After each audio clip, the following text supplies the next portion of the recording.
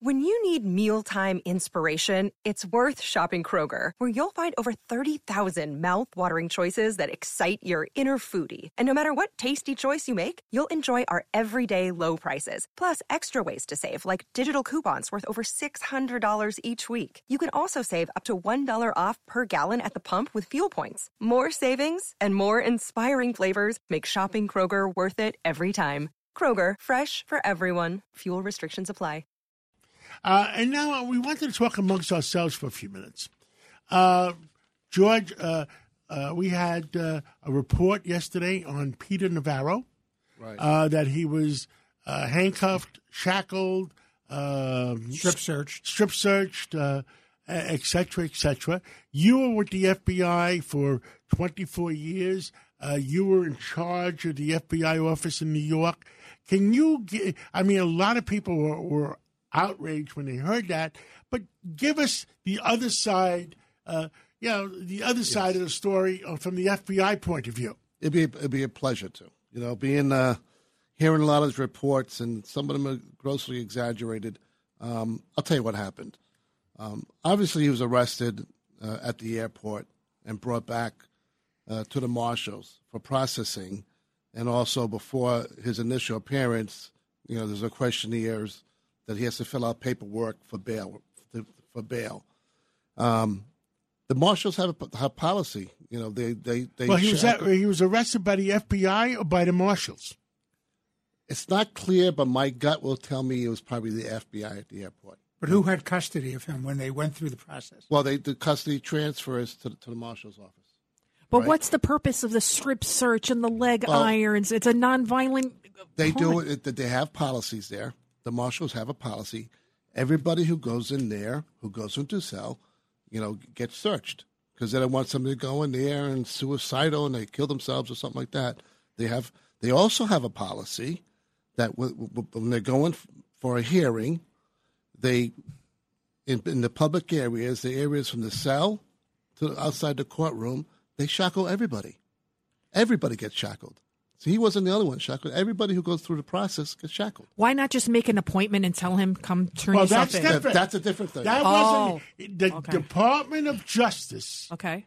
Or I believe, George, you got to tell me right, is the process the Department of Justice makes a decision. Oh. And then the Department of Justice, you think made a decision and called the FBI to arrest him, or did Congress can't do it on their own? This is what probably happened.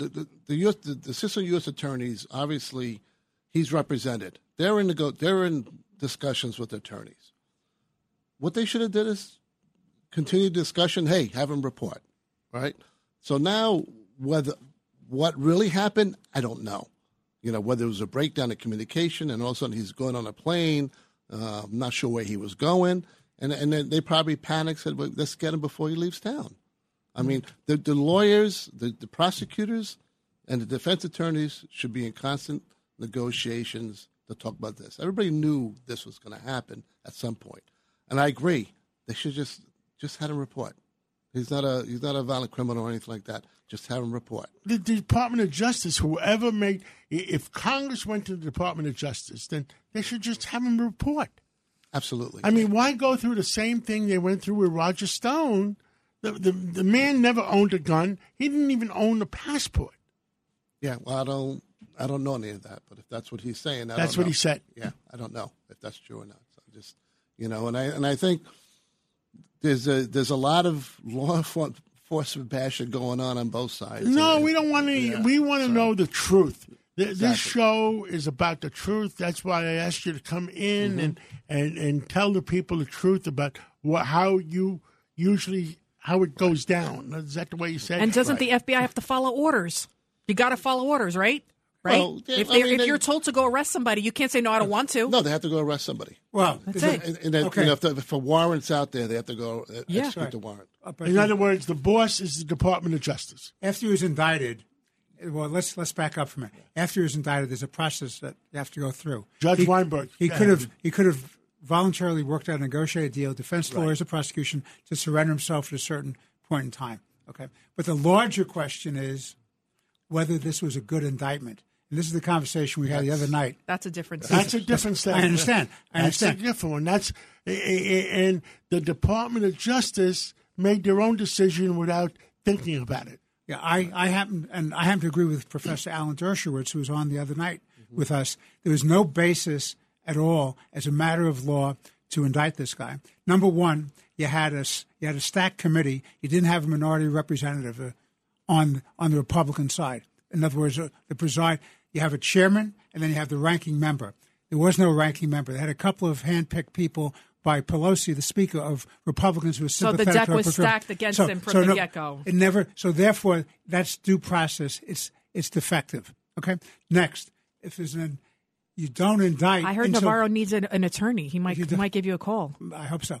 But the next thing is you indict him. No, you have to go in when a guy asserts executive privilege. You have to go into court and get a declaration from the court after a careful examination whether or not he's entitled to executive privilege. Navarro has no right to waive the executive privilege that Trump had, and moreover, Biden, as President of the United States, had no right to say there was no executive privilege because it belongs to Trump, his predecessor. You know what I say, Judge? Not guilty. There you go. You made your case. Not guilty. His attorneys should be advising him about it, right? His attorneys should know that. And then you'll say, that'll be $500,000. Here's your bill. Well, the 5 o'clock show, the Cats at Night, we always tell the truth, and we look. And I understand we might have Peter Navarro on tomorrow. And George Venizelos, you're calling somebody from the marshal's office to talk about procedure and see maybe, no guarantees, but maybe they'll come on too. Absolutely. Oh, well, thank you, guys. And why don't we do this? Why don't we take the break? And who do we have after the break? We will talk to Michael Goodwin of the New York Post. We're going to talk more about the January 6th committee. Of course, we'll talk about that attempt possibly made on Kavanaugh's life, that and so much more. Michael Goodwin is one smart guy. Absolutely. And you know what? Keep it right here at Cats at Night, where you'll get the truth and nothing but the truth.